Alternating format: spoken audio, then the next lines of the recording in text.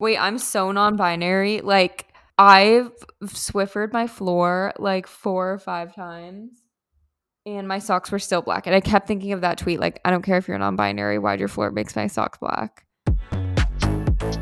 Would you consider yourself Ye's muse? Yeah, a little, maybe. Dear President Vladimir Putin, I'm so sorry that I was not your mother. I have the best advice for women in business. Get your fucking ass up and work. I mean, I was Josh Safdie's muse when he wrote Uncut Gems. Right. Ukraine is a submissive bottom.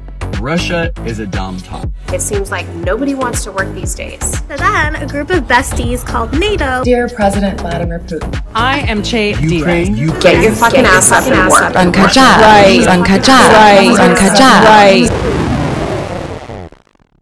Is there anything important to kick off with after our hiatus? Is there an update? I don't think so. I forget what we talk about every podcast. I did kind of want to get into the emotional labor part first. Yes, I mean, I feel like we could talk so much about this. Twitter thread. I wonder if I can like make a devil's advocate argument for this person. Oh, I can to a degree too, but I think you should. I know. Well, like that, honestly, like defending this person is more controversial within like our circles and like the Twitter spheres that like we normally engage with. Than Exactly if we it. were to just, like jump on and attack them, you know. And that's honestly something that I kind of wanted to talk about too, is just sort of like the internet dogpile ruining fun. Like, Well, we just can't like- just like, you can't just bully people on the internet anymore. Like back in the days of, what was it called? Like Ask FM. Yeah. You know, you can't do like good old fashioned, like one-on-one emotional terrorizing. Now, if you like You're bully ugly, someone on a so- platform, there's like a million other people doing it too. And then it's horrible. Because when it's just one-on-one.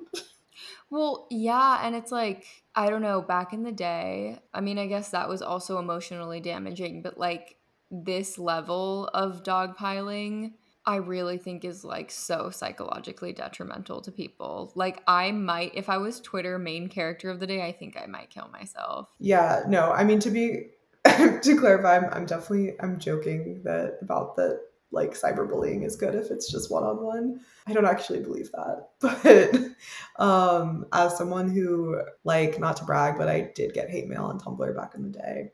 And it gave me main character syndrome in like kind of a good way, but it was also kind of depressing. And in retrospect, some of the messages I received were kind of fucked up. And Do you think Could it have was hurt my character feelings. building a little bit or ultimately just like damaging? No, I mean, I didn't really care. I mean, I liked it because it like gave me, because I'd like tried to figure out, because it was somebody I knew in real life. I like went so far as to like track down this person's IP address and like do a bunch of research and try to figure out who it was. But apparently, if you all are connected to like the same Wi-Fi network or something, you all have the same IP. And I just tracked it to my boarding school. So it was like someone I went to school with who had the same IP address as me. So I couldn't really figure out who it was. But anyways, it was a fun project. It didn't really hurt my feelings though. But it like definitely should have, I guess is my point. Like in retrospect, I'm like kind of concerning that didn't bother me more. But I was already kind of going through a lot. So an anonymous person messaging me on Tumblr like really wasn't going to be the straw that broke the camel's back, so to speak. It's like you would have to try a lot harder than that. Well, one-on-one bullying to me is also kind of an ego boost because it's like this person is like talking and thinking about you, like you're taking up real estate in their brain. Should we get into this specific, like, so for those who haven't seen the Twitter main character of the day from like last week, it was this person named Heron who it looks like they're an adjunct professor at a law school. And they're also a writer, been published in like Teen Vogue, Bitch Media. I think quick detour is that I do think when people have like an @ in their bio at like a media outlet, like people automatically think that they like have power and like deserve to be torn down, when the fact is that like somebody who's like occasionally freelance for like Teen Vogue and Bitch Media like isn't really part of the media class, like the blue check class, so to speak.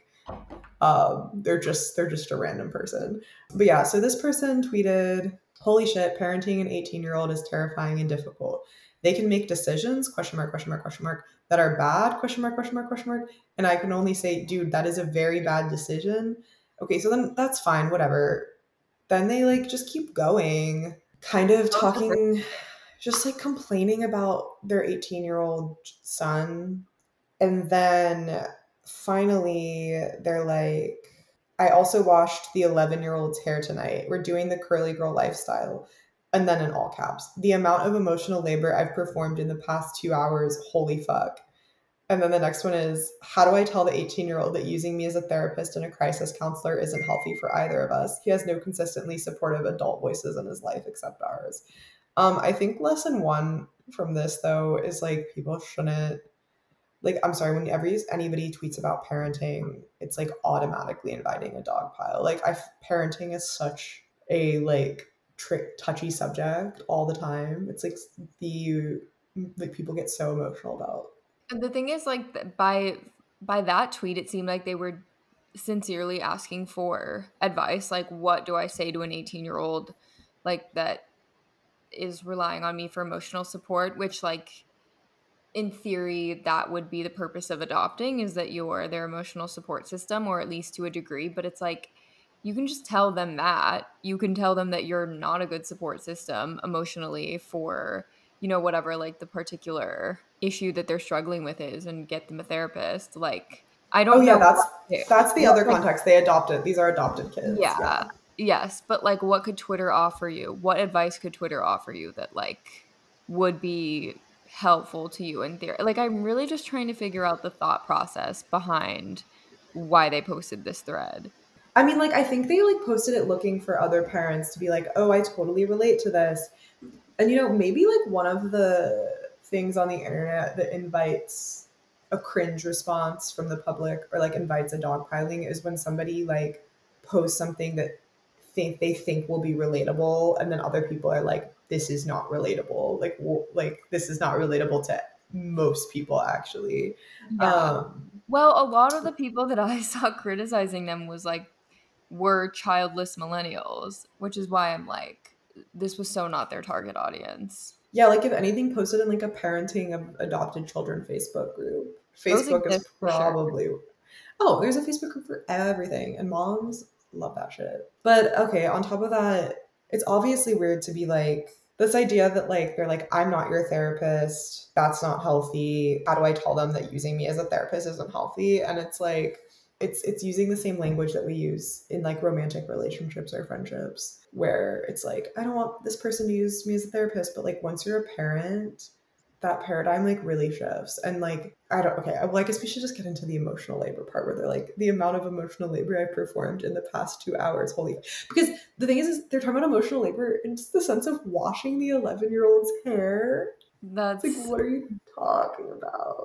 I'm also like, the lack of context also leaves me with a lot of questions, obviously, because I'm like, what does it mean to treat someone like a therapist? Like, are you just venting your problems, or are you actually trying to resolve some type of internal conflict, or like heal from something that maybe somebody's advice or like listening to your problems could not give you, you know? Because it's very possible that this person does need, I don't know, maybe that's irrelevant. It's the classic like internet doesn't afford nuance.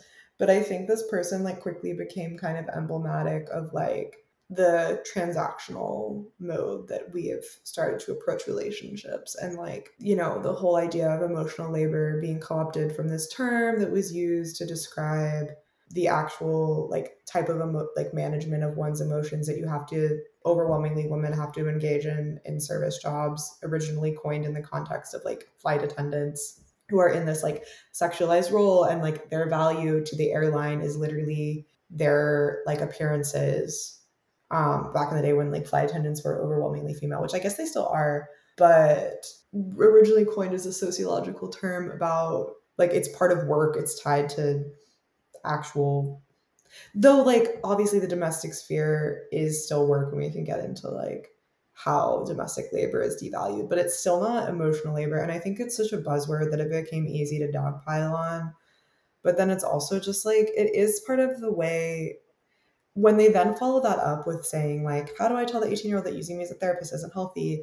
it like does feel like it's part of that greater trend of like relationships becoming super transactional. And it was interesting because I was listening to an audiobook recently by the economist David Graeber, who like wrote this kind of iconic book called Debt, and it goes into like the history of debt, but like he talks about like all sorts of economic systems and like the history of economics. But he was talking about how in like societies, like there's a big idea of reciprocity, sort of like, you know, if someone gives you something, you feel like the need to repay them in some way at some point.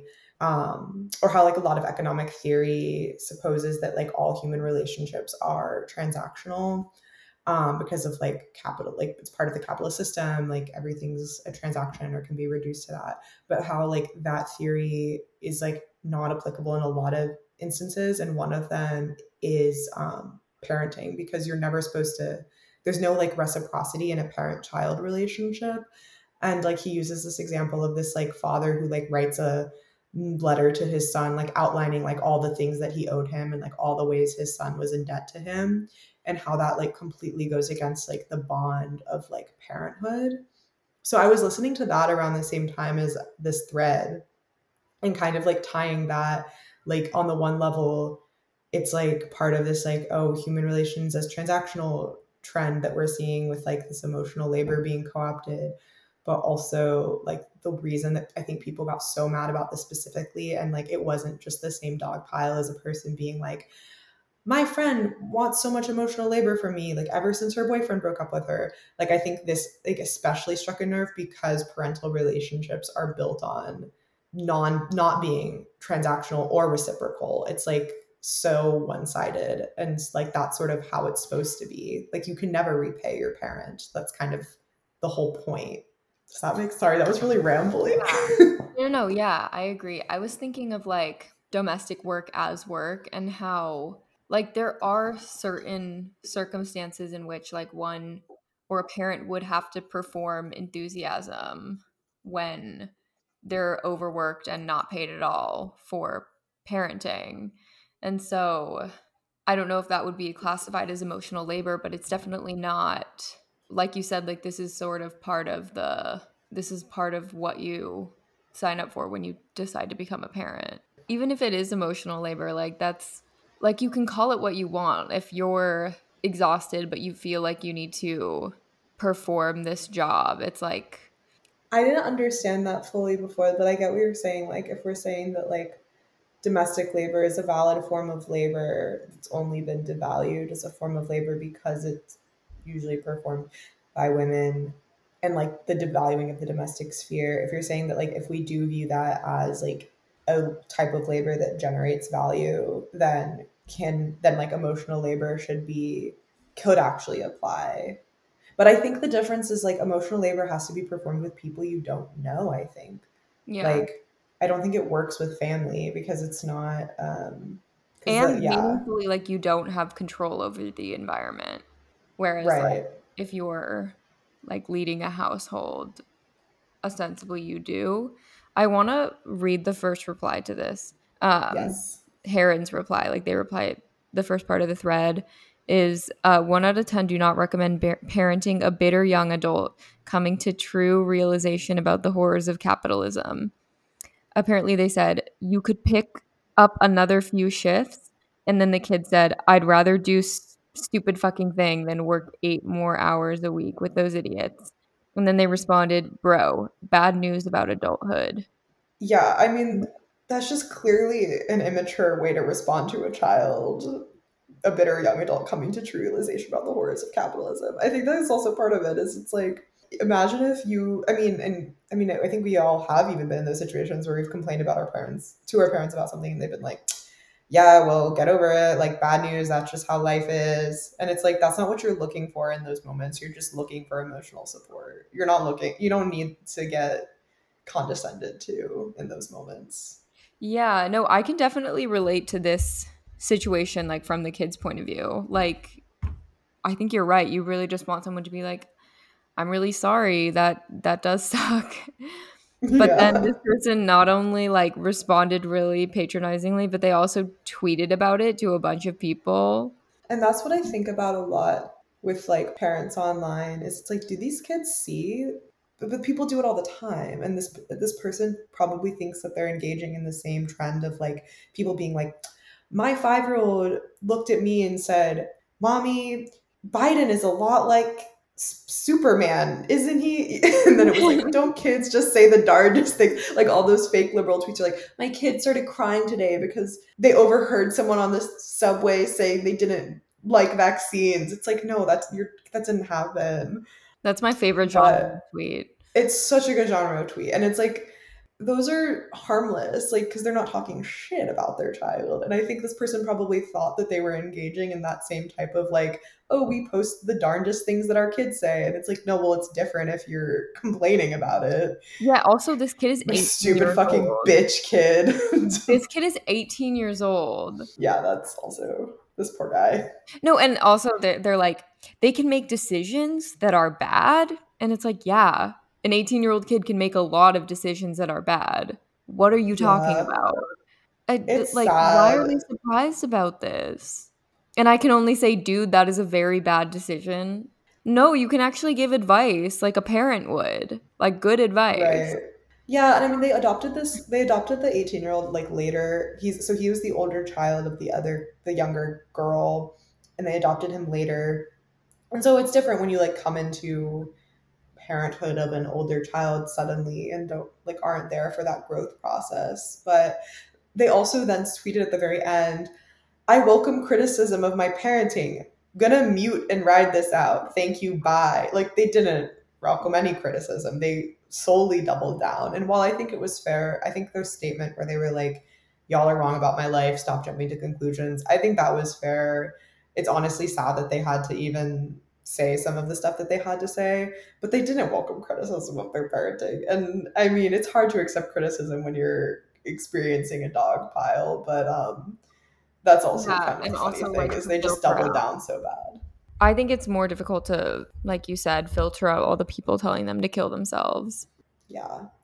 Which is honestly such a crazy internet phenomenon to me that people tell people to kill themselves. It is so bizarre to me that people like do that and that's sort of the most common way that people attack people. It's kind of mind-boggling to me. But I do want to get into the one other thing they said, which is that they said, I'm conscious of the femme labor paradigm. It's reinforcing that I'm the parent confidant. And the first thing I have to say about that is this person needs to log off, because you should not be talking about really simple human interactions in your life with phrases like femme labor paradigm. Like you just need to put it, you know, as the classic proverb goes, go touch some grass. Yeah. They're experiencing brain damage, which makes me feel even worse for them. And I also wanted to point out that their cover photo on Twitter is a PowerPoint that says bisexuality.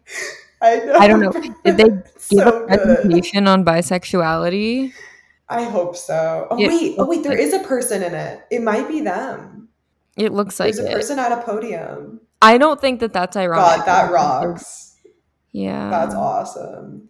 I actually kind of want to read their things they've written in like Teen Vogue. Oh, okay. Honestly, good for them on some of this work that they're doing. So it says on their website, it says that they are personal, cultural, and critical analyses of bisexuality, queerness, LGBTQ policy, #MeToo, and beyond have appeared in a slew of magazines. It does depress me that somebody who is writing on bisexuality and queerness and is in a public-facing role is like, so their full-time job is they research anti-LGBTQ rhetoric. This person that's very educated and speaks on behalf of queer issues very frequently, the fact that they're still using the word femme in 2022 and not in the context of like a femme lesbian or like femme gender presentation context, but in terms of an identity context is like kind of disheartening, because what they're really saying in this sentence is like, I'm conscious of the labor paradigm where women, the mother is the confidant, but because this person's non-binary, they're using the phrase femme. But like femme, I used to use that term back in like 2016 when people first started using it. But then truly, like when you think about it for more than like a minute and unpack it, in terms of what it's actually nodding to structurally as an identity category. Again, not in the term, like the sense of gender presentation, but in terms of like a discrete identity category that like suffers oppression or like has X, Y, and Z attributes.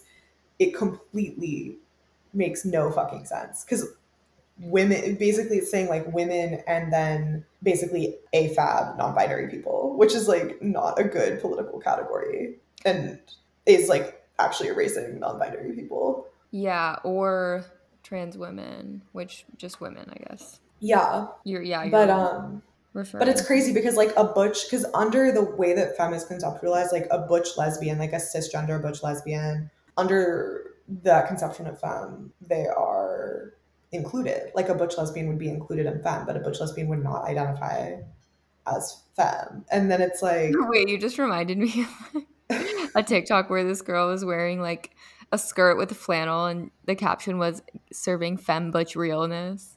that's so true.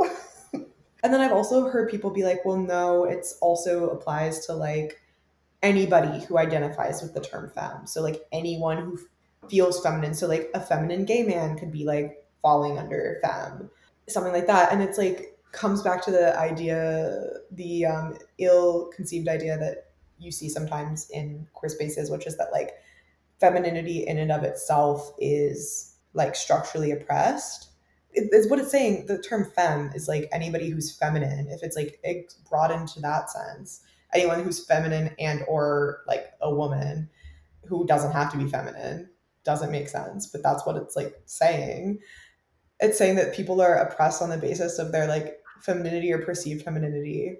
And I think one of the good critiques of that also is that like femininity isn't a monolith, and like there's a lot of ways that white women's femininity specifically is like weaponized as a tool of white supremacy, where like historically Black women are masculinized and viewed as less feminine, and like femininity is viewed as this aspirational thing that's afforded to certain groups of people and not others. And like white women tears, white femininity and like purity and I'm so delicate like demonizes Black men and Black women, and just like, and so like this idea that femininity is this like discrete category of identity or oppression, I'm just so tired of it. It's like I feel like we just should be past that in 2022. And so the fact that this person is like talking about a femme labor paradigm, it's like, what are you talking about a feminine labor paradigm? Like, what are you saying? That's not even a thing. Like, I think they're referring to like the mother gender role or like the traditional. So just say mother. Yeah. Like even if they don't identify as a woman,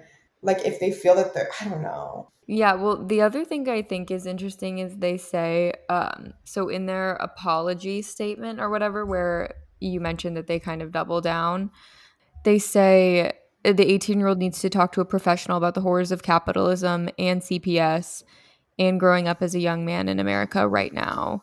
We frequently talk about his sadness, his anger, his hopes, and his dreams, but I'm not trained in cognitive or dialectical behavioral therapy, which I don't really know why you would need to be trained in cognitive behavioral therapy to talk about someone's hopes and dreams. But I do notice how it's like, okay, so what he really needs is resources right now. So you mentioned like, well, how do I tell him to just get a therapist?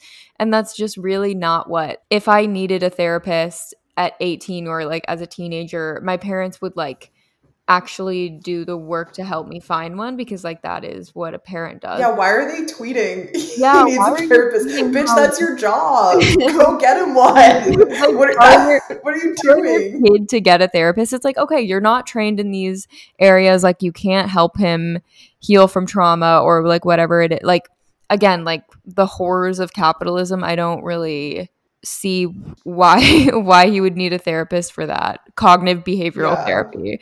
But if that's what you think he needs, then like why as a parent are you not helping to provide that? I don't know, like maybe this person doesn't have the resources to, but again, like that is your job. That's like the very baseline. Yeah. I think that really was the crazy part, because if they were tweeting like, help, how do I help my son process the trauma of adoption and like not having a relationship with his birth parents or like having X, Y, and Z, like experiences that I don't relate to and like don't have the tools to deal with. Like, does anybody have any resources? That would be a little bit of a different story. But instead, we're like, yeah, this person kind of going through the absolutely, completely normal transitional phase of entering young adulthood. How do I outsource supporting them to someone else who is a professional? And granted, okay, maybe they don't feel like they have the tools. And honestly, maybe if more parents recognize when they don't have the tools to support someone and like didn't try to do it all on themselves and recognize that professionals can be helpful, maybe that would, that's a good thing. But it's also just like, why, like, I do, like, I think your point is right. Like, they should just find them someone and not be tweeting about it. But it's also, I do think this like liberal wave of outsourcing everything to therapy immediately is also only going to support systems of power at the end of the day too. Like, there's so few therapists. I mean, and also the other thing is a lot of therapists are bad. And I feel like there's such a push of like, go to therapy, drink water, babe, do your skincare routine, and like do CBT. Don't forget to take your meds. And it's like, yeah, but also a lot of therapists are bad. And it's a trial and error process to get to it. And it's not just like a one size fits all. Yeah. And it sort of destabilizes the family unit because it's like what we, by substituting, like you said, a therapist for like people, like close relationships who should be providing emotional support. And it seems like, I mean, I can't speak to like being in the foster system, but it seems like the horrors of capitalism, your hopes and your dreams, like that is something that you should be able to talk to a parent about a lot, unless that person doesn't wish to be a parent to you, which it seems like that's just really the case. Well, yeah, and they also say he has no consistently supportive adult voices in his life except ours. And it's like, that's the case for most 18. Like, it's kind of rare, and I think that's a problem of our sort of individualistic society where we don't really have kind of community. We've moved away from this model where like a community raises a child, or like a child has a variety of adults in their lives, like an aunt, an uncle, all sorts of family. As the family has sort of, the family unit has shifted. I mean, growing up, I only had one consistently supportive adult voice in my life, if even.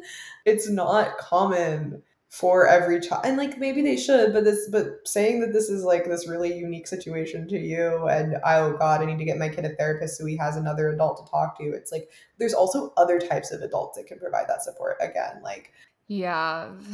God, I wish I knew a better way to suggest the 18-year-old access a therapist. It's like that's not really the issue. Like, they probably need access to they probably first of all need financial support, because why would they be able to just have a therapist? A lot of people commented like, oh, people deliberately misread what you were saying to the OP. And I like, of all bad faith ratings, I like don't think this is one of them. They made it pretty clear what they were saying, and I think like, I don't think the dog pile was warranted, but I don't think people were reading it in bad faith. I think they were like manipulating emotional labor to sort of like you were saying, outsource their difficulty with parenting onto other people. For sure. And I mean, I do think people tend to read most things on the internet in bad faith, but I do think the critiques were valid as well. But I mean, I'm probably guilty of it. As soon as I see someone use the word emotional labor, my like hackles are immediately raised, and I'm on the prowl to see what's wrong with them, usually, because I never see it used well or correctly anymore. You know what actual emotional labor is also is service workers dealing with people not wanting to wear their masks and like having to deal with really unstable customers and like keep a like happy face and like be really polite. That's emotional labor, not washing your child's hair. I was assigned to write a listicle for Los Angeles Magazine, about the houses that Ellen DeGeneres has flipped. They just wanted like a 1-page little spread for the print issue. And I did it. And in the process, I like did a lot of research, and she honestly buys some really incredible homes. Some are like tacky, like over the top, excessive, but all sorts of like different modernist designers, like architects, like built stuff in LA in like the mid-century. And Ellen buys a lot of them. Does she ruin The them? funny thing, I don't really know. She only lives in them for like 7 months and then sells them and moves. It's really bizarre. Doing research for that, she's like truly the most manic person alive, because she was literally like, people think I flip houses, but I don't flip houses. I just buy them, stage massive renovations, live in them for 2 months, get bored, and then sell them. And it's like, this woman like claims to like truly move literally every like 7 months to 15 months or something, and just like move between all these different mansions in Los Angeles just because she like gets bored and like wants a new architectural style. So she had like a Tuscan villa, like an English Tudor cottage, like a Malibu beach house, a Shangri-La. Like, it's weird so because she psycho. could just have like own all of them, right? She doesn't really Like, have probably- many financial limits. Yeah, although these are like double-digit millions, so like Yeah. 10, 15, $20 million homes. And I don't really know if one person can own like 20, $15 million homes at that. Like, I don't think she's that rich.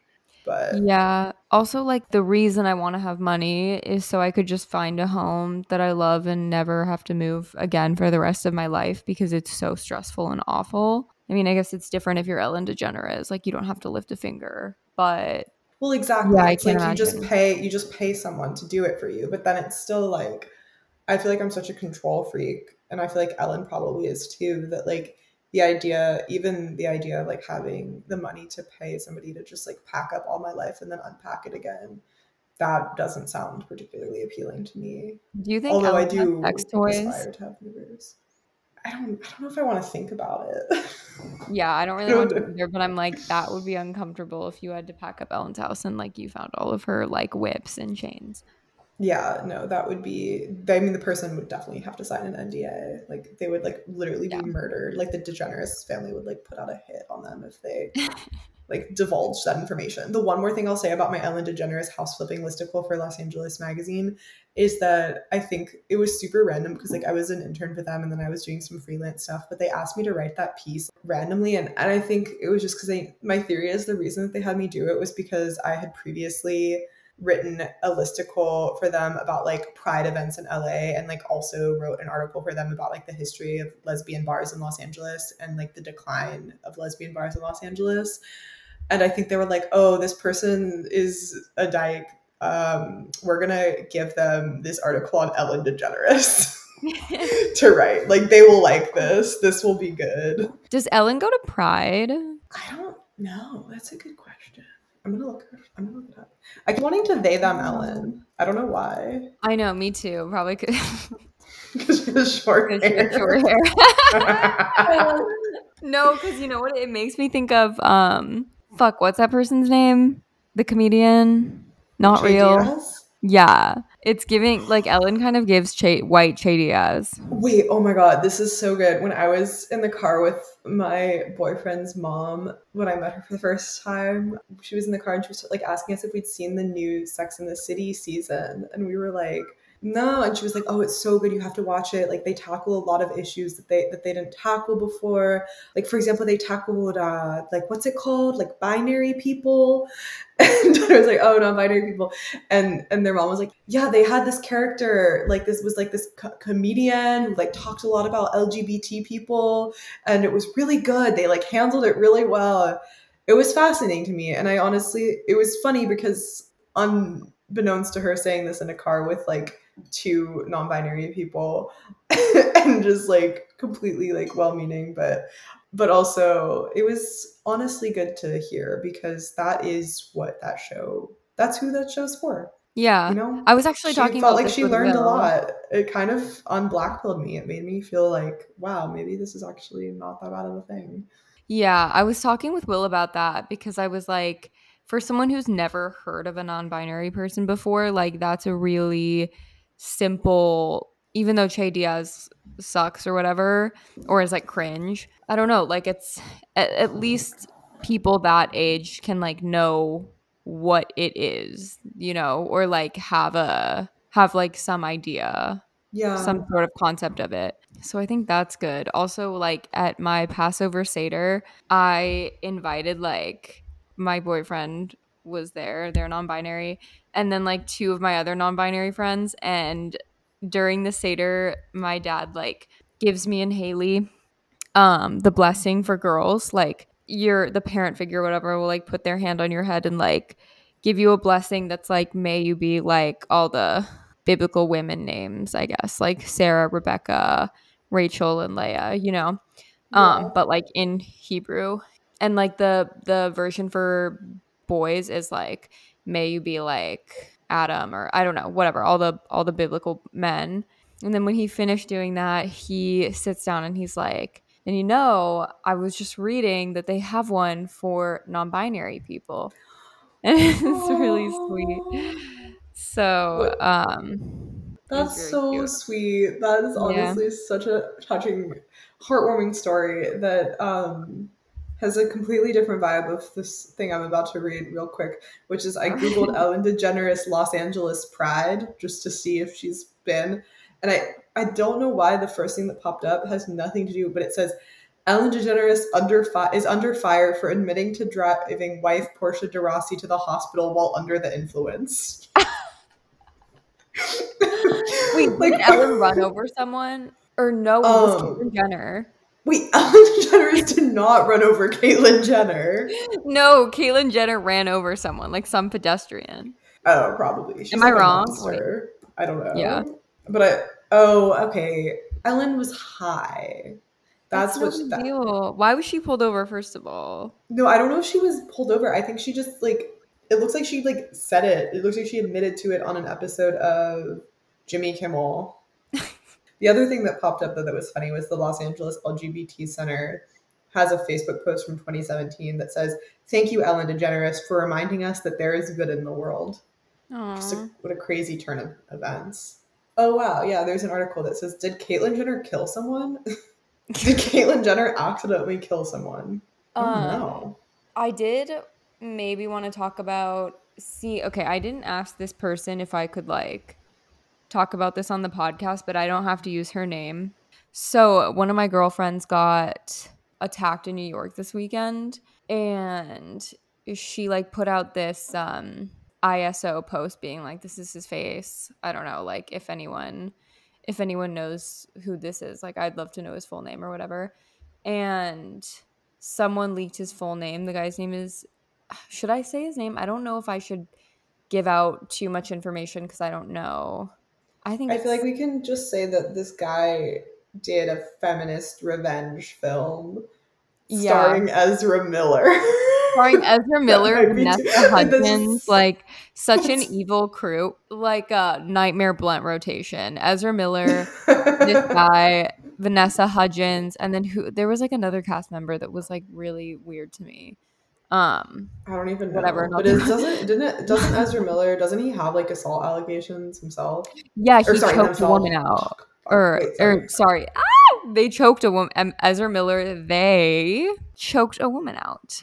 To the ground, actually, I'm pretty sure. Allegedly. Really bad. Except for not allegedly, because I think it was caught on video, but I'll just say allegedly.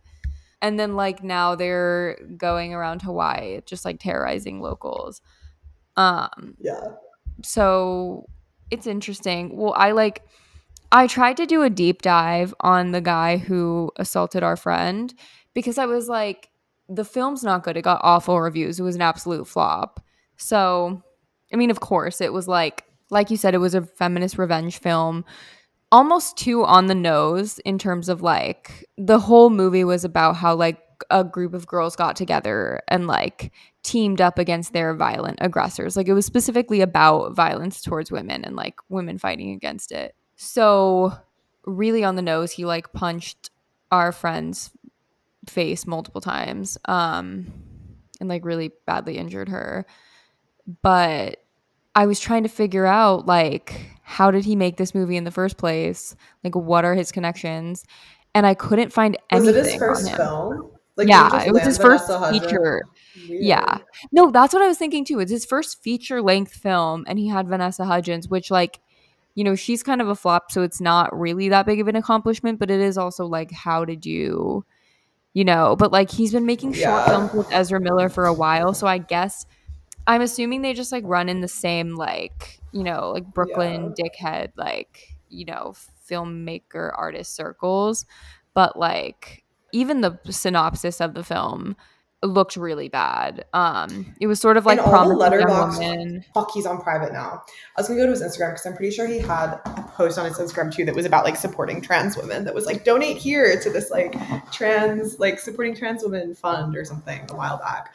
Whoa. All of his posts like recently were about like, oh, this film supports like diverse women, and I got like different clips from the interview of where he's like with Vanessa Hudgens, like answering questions about the film, and he says like, you know, women of color are like, you know, whatever times more likely to be assaulted. He was sort of like, he appeared to be just like pulling statistics out of his ass to like make his film seem important. Also, the movie's called Asking for It, which is weird because it's like not really, as like a white man, it's like not your thing to reclaim. Like that is extremely, that's so like weird, aggressive to me. And like in general, like he continues like throughout the interview and just like in general throughout his posts, like he has this sort of tone of being like, oh, like I'm aware that I'm like a cis straight white man like making this movie about female empowerment or whatever. And it's like, do you really understand the implications of it? Because I don't think you do. It's like, I mean, obviously he doesn't because of what he's done in his like personal life, but also even before that, I don't think it was very clear. Like prefacing that doesn't make it really excusable. Like it doesn't absolve you of like anything really. And it's like acknowledging it doesn't really mean that you fully understand the implications of it. Because if you did, you wouldn't be making the movie to begin with. Yeah. I don't know. I go like to a certain extent, I don't like when people will take it to the extreme and be like, you can only make movies about like identity categories or experiences that you've been a part of, because I don't think that is how, like, I don't think that always makes good art. Like, and also like just because somebody's like a woman doesn't mean that they're gonna make a good feminist revenge flick. Like I thought Promising Young Woman sucked ass. But that being said, like when stuff like this happens, it's like, oh god, it's just too on the nose. It's so for me it was more like he clearly, and that was what all the letterbox reviews said before the thing even happened. They were all just like, this guy clearly just doesn't know what the fuck he's talking about, and like he needs to not make this movie. Yeah.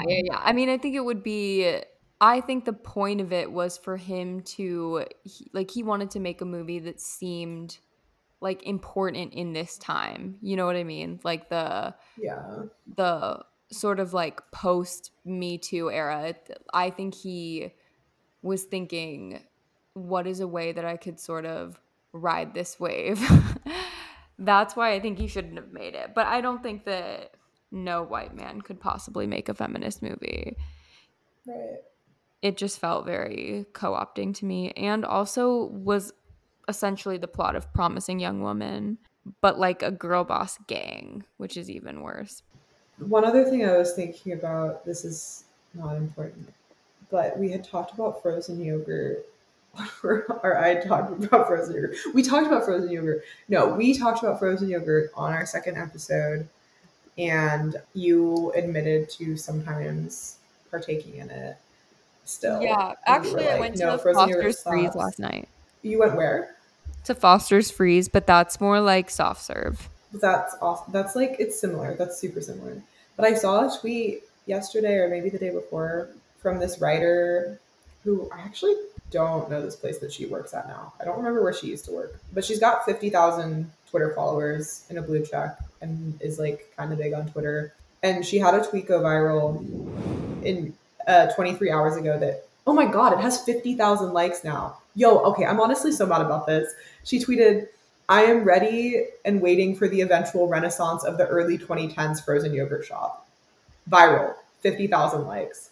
Let it be known that I called the frozen yogurt trend resurgence on episode 2 of Post Cringe. And I've been living it.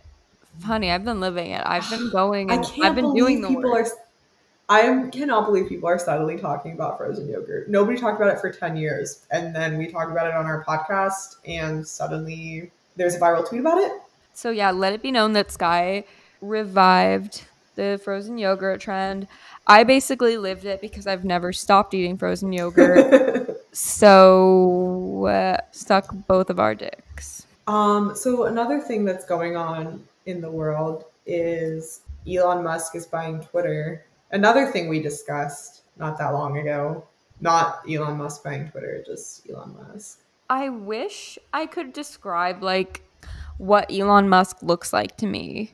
Like so not a gay supervillain.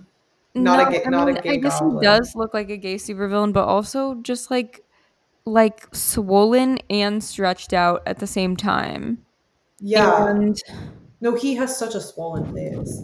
He does, but it's also like it does also feels like out. it every like year it just like stretches out 1 millimeter.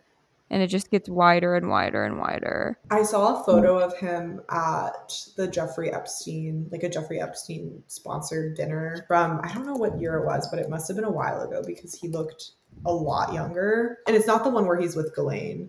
That's like, I keep seeing the Ghislaine Jeffrey Epstein photo. There was like a different one. Wait, is that real? The Ghislaine Elon Musk photo? Yeah. I thought that was a deep fake. I actually don't think it is. Oh my God, you never know. Yeah, no, it's real. But there was a different photo of him at a Jeffrey Epstein dinner where like, yeah, he just looked a lot younger.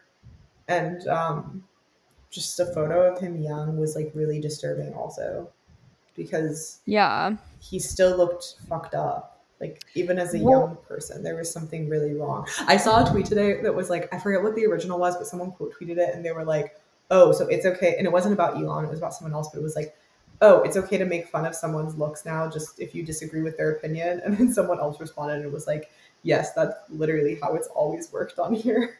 Like that is sort of how it has always gone down. It is okay. It's okay to make fun of Elon Musk's appearance. Okay, I think the crucial difference between like making fun of someone's appearance because you disagree with them, like when it's not okay versus when it is okay, is like if they have the means to afford every possible way to like look, dress, and like present well. You know what I mean? Like there's no reason why Elon Musk should be ugly. But that's honestly true, especially when society affords men grace with age more than they do with women. Like men are allowed to get wrinkly and old and like are still considered attractive, like regardless of their age. But I think his personality might be part of it, and also he has no drip for some reason. Like he just dresses horribly. I actually did see this like high fashion Twitter person be like, you know, like someone posted this screenshot of a TikToker being like, oh, what the fuck are they wearing or whatever.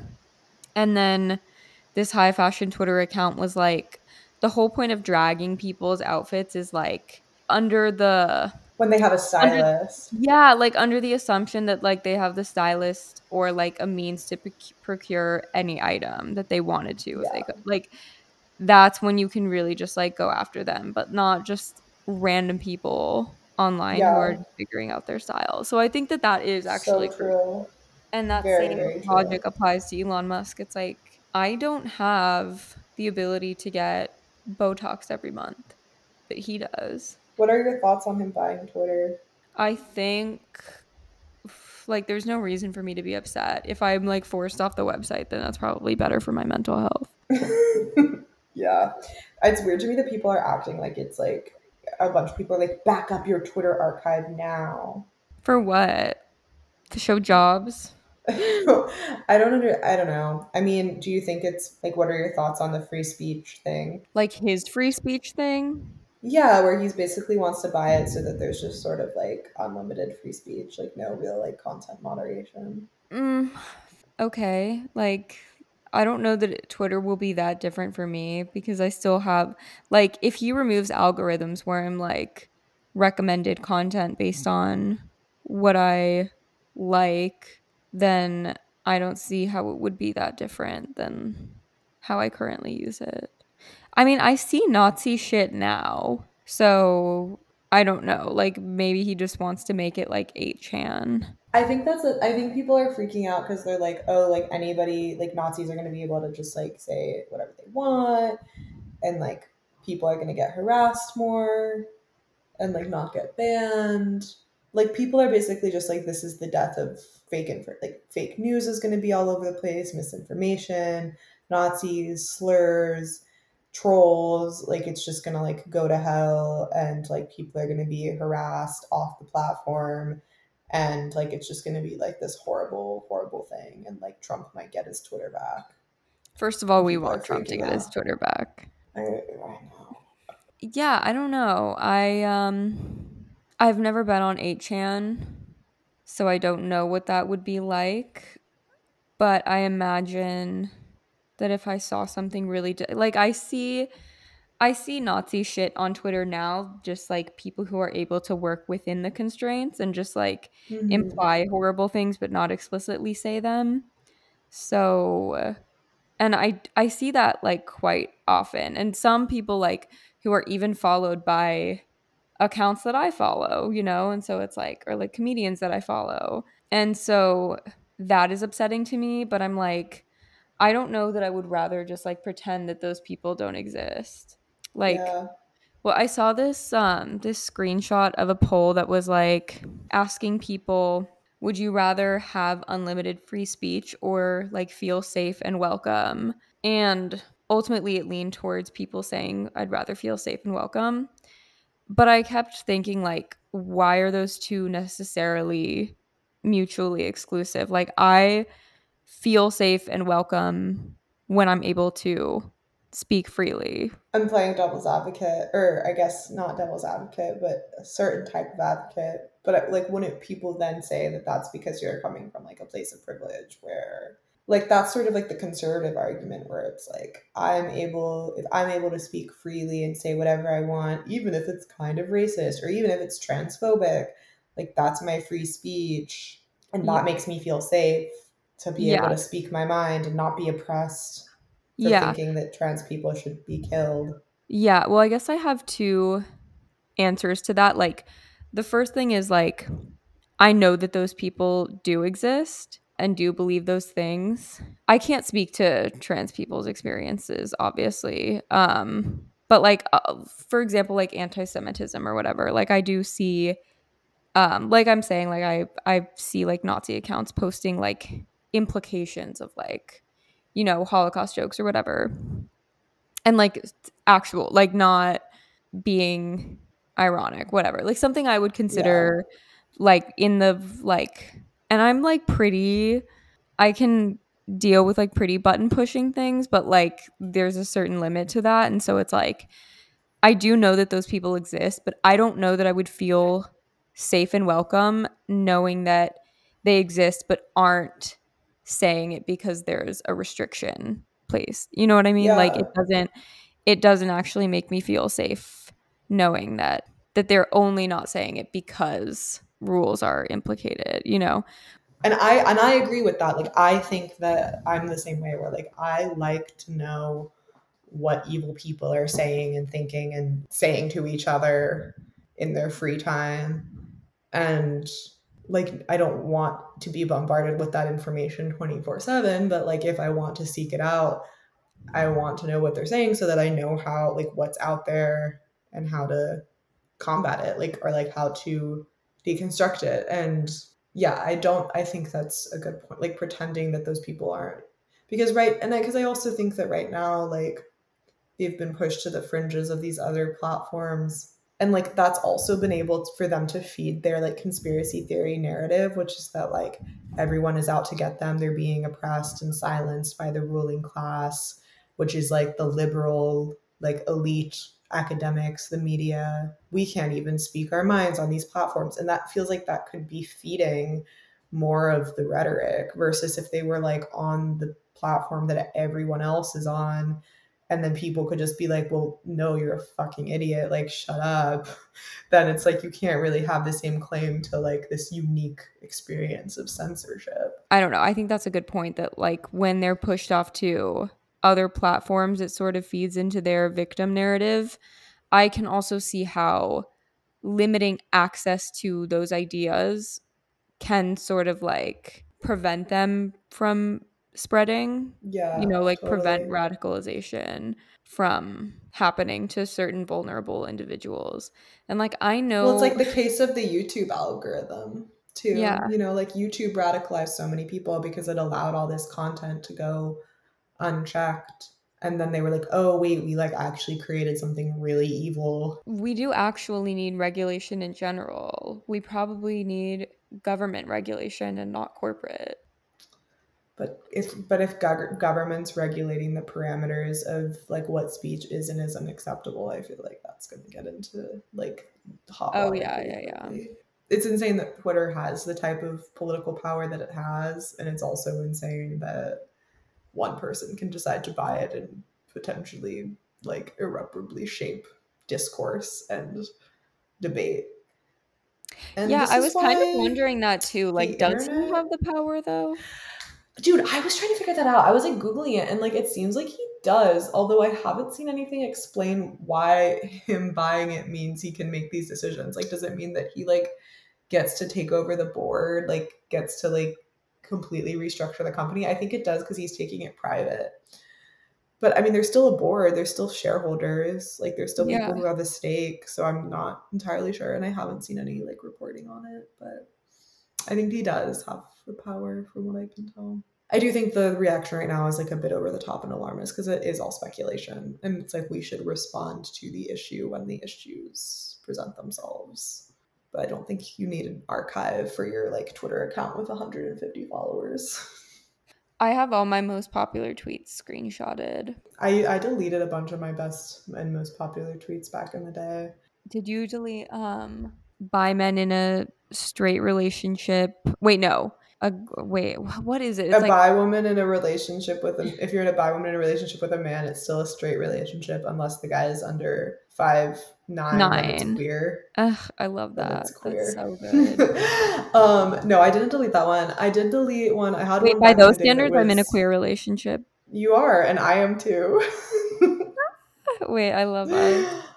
Okay, I feel like there was more stuff we wanted to talk about. Elon I think the Musk. other thing was the Johnny Depp trial. Oh yeah. Do we care about this? I really can't care less. I don't really have any thoughts.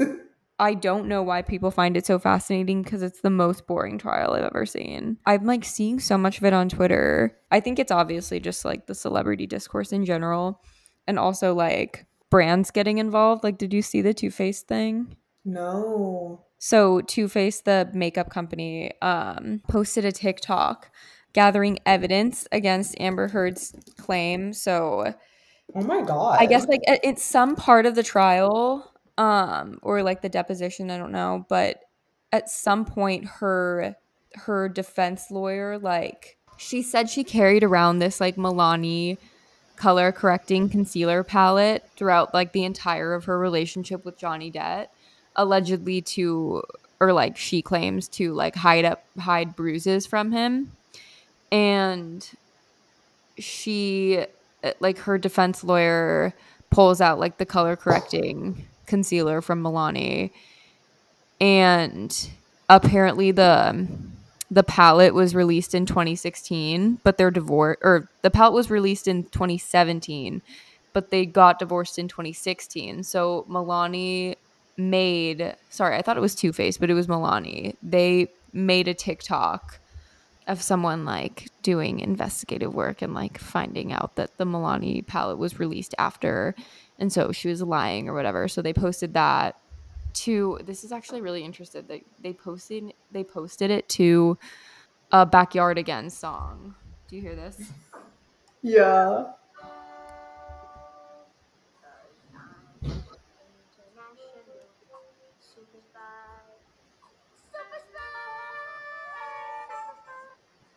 This is so weird. Yeah. Yeah, it's really creepy to me that a brand would do that. And then apparently they made another one like where one of the employees was like outside of the courthouse, like wanting to give the lawyers the evidence. I think brands